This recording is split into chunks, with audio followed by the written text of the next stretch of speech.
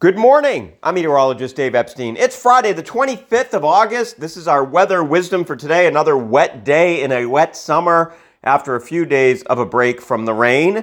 We are sponsored by Clover. CloverFoodLab.com/Dave is its own unique link to check out their meal boxes. I actually tweeted about these last night. They have they're in the corn season. So Vero Farm, which I'm quite familiar with, which is up in Concord, they're supplying them with their local corn. So when you order some of these boxes next week, you're going to see all sorts of corn things. And you can also order a full corn box. And that, I think, is delivered on September 8th. So check that out.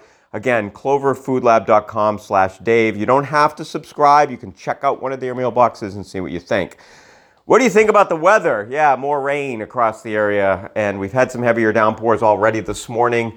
Rumbling across. It's going to continue for the day today, on and off. There may be a little bit of a break ahead of the warm front here later this morning. And when I say a break, it's not going to clear up and get sunny, but it just might not be raining at times here during the morning, as we do have another round of showers and potential thunderstorms. Some of those could be heavy with urban street flooding. We've seen all of this multiple times this summer in what is a very wet summer, top 10 wet summer for southern New England, and much of New England actually, but particularly southern New England. Remember, when I talk about summer, it's climatological, meteorological summer, June 1st to August 31st. So we're getting to the end of that.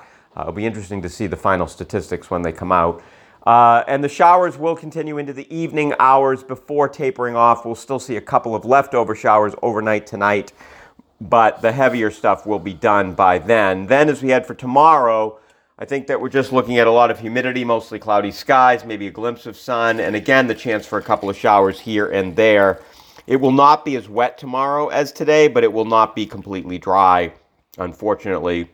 We will have to wait till Sunday, till the cold front passes offshore, and then we'll clear out. We'll get a blend of clouds and sun. There actually still could be a pop-up shower Sunday, but it's much less likely.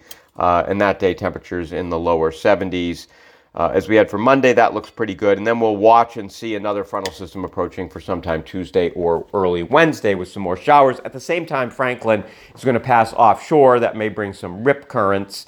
Could we get a moisture feed from Franklin? It's one of the things I was looking at last night. Sometimes even though the storms pass offshore, if you have a cold front coming and there's enough alignment between the flow, the big general jet stream flow, you can get some of that moisture to get pulled up or squeezed in here, so it can enhance the rainfall. We're not going to see rainfall directly from Franklin, but it can enhance it, and that's something we'll be looking at. And of course, with all the rain we've had this summer, it stands to reason that if its system's going to overperform in any summer, this is going to be the summer that it's going to do that. So that's a possibility as well.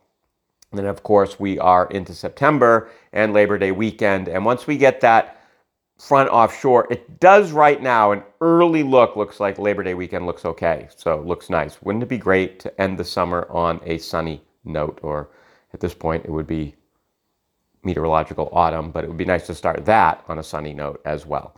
I hope you have a lot of sunshine in spite of the weather in your life today. Have a great morning.